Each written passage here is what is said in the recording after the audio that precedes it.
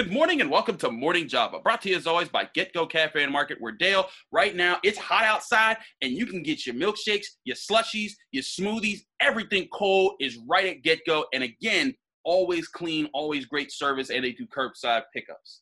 Yeah, get your hot food and a nice cold drink, whether it be a milkshake, a smoothie, as you mentioned. You can get ices, all kinds of good stuff at GetGo. Get on over there, even if you want to get some adult beverages. They got those too. They do got some good selections of beer over there. Again, get over to GetGo Cafe and Market. They're great right now. Listen, guys, we're going to start off with a different topic. We're going to talk Madden ratings. Because last week, everyone was upset about Madden ratings. TJ Watt was an 86. Minkah Fitzpatrick was an 87. Rob Gronkowski coming off of retirement at 95. Everyone was so angry about everything. But we're going to use that to get into who are the best video game characters in sports games of all time. Now, Dale, I know you go way back before me, but I played a lot of the old games. Like my dad, he trained me. Like when I was there's pictures of me at 1 year old playing Duck Hunt on the old Nintendo system. I played those old Tecmo Super Bowls. Who is your all-time best guy to play with in a sports game? It's got to be Bo Jackson from Tecmo Bowl. I mean, he was unstoppable. You couldn't handle him. You couldn't stop him. He could run over people. He would run past people, run by, and it just. You couldn't catch him when he got the ball in his hands. It was a touchdown almost every single time. There's the video that everyone should have seen by now of Bo Jackson just going up and down and up and down and up, and the computer just can't catch him. As long as you time your cuts right, you can go 100 yards to the end zone, turn around, run 100 yards back to your own end zone, turn around, run 100 back yards, and then score a touchdown, and essentially have a 300-yard play with Bo Jackson because he was so unstoppable. I think that's a great pick. It's a classic pick.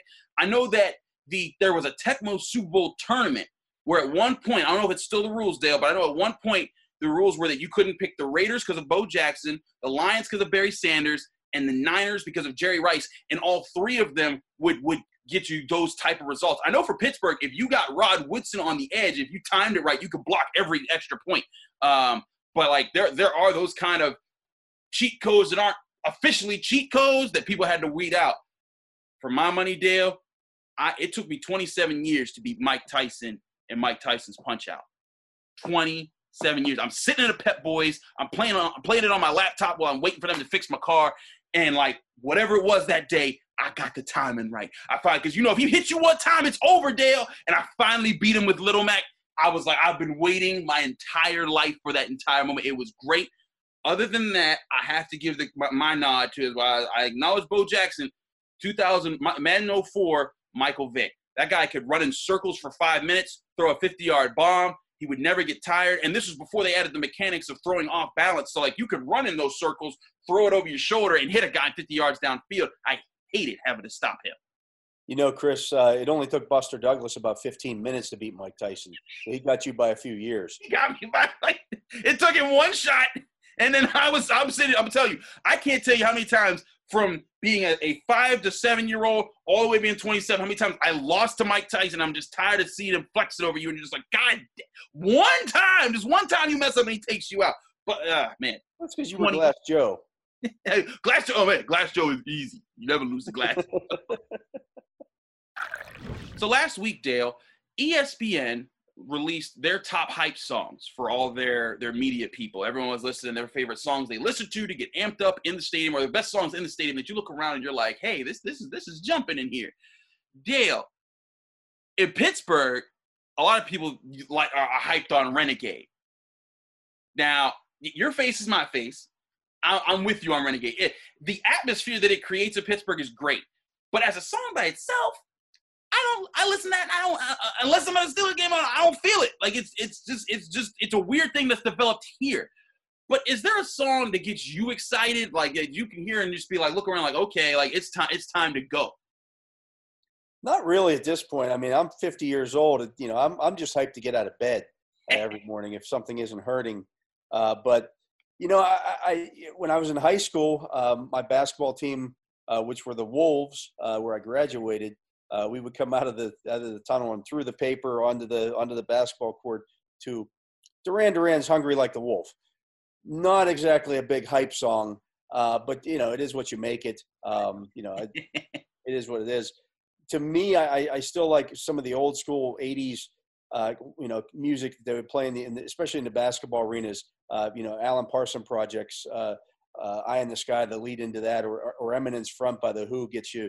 You get the musical thing, and they shut the lights down, and you just have the spotlight and all that stuff. It's kind of like where it all started, the whole hype music thing. And so those are kind of the originals.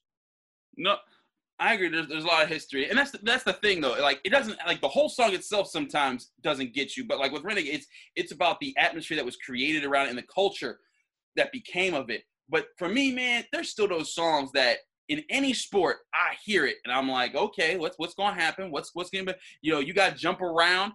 You listen, you hear that song. People are ready in hockey, in basketball, in football, in baseball. People are like, oh, okay, it's time for that. Whoop, there it is from Tag Team. When you hear them say "Party People," I mean, I'm sorry, like I'm just ready to jam. It's summer. It's ready to go down. Even when it's not summer, you're ready to do it. This is how we do it. Classic Montel Jordan jam. One thing that was the oddest thing, my girlfriend pointed out to me, because we've been out to several establishments throughout Pittsburgh. You play Return of the Mac, and you play that, and you hear that in the bar, a lot of people in Pittsburgh are like, yeah, that is the jam. And I don't know what it is, because I don't know what it is. Right, you don't know. I knew the song. I didn't know it was a jam. But like I've talked to people who are like DJs and they're sitting there like, yeah, for whatever reason, whenever I get a crew from Pittsburgh that wants to hear a song, Return of the Mac is on their playlist, and I don't understand it.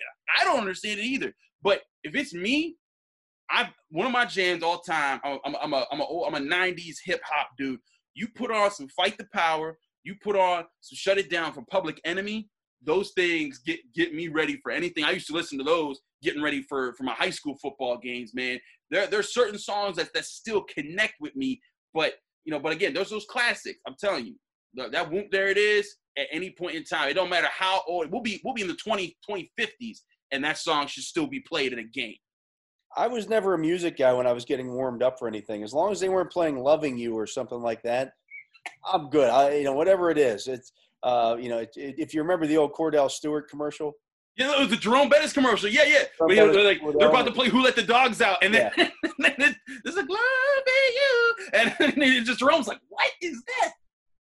Yeah, but to me, I mean, I still like it in Cincinnati when they play "Welcome to the Jungle" because it does, fit with the team. I know a lot of places still play like Seven Nation Army, stuff like that, but there's it's music. Just get ready. And hey, I still, "In the Air Tonight" is always, I'll always remember that one, seeing Dick LeBeau doing the drum solos on the pregame. I mean, he's 80-year-old Dick LeBeau out there doing the Phil Collins drum solos. I still remember when Mike Tyson knocked that dude out in The Hangover right in the middle of that song. That's what gets me when I listen to that.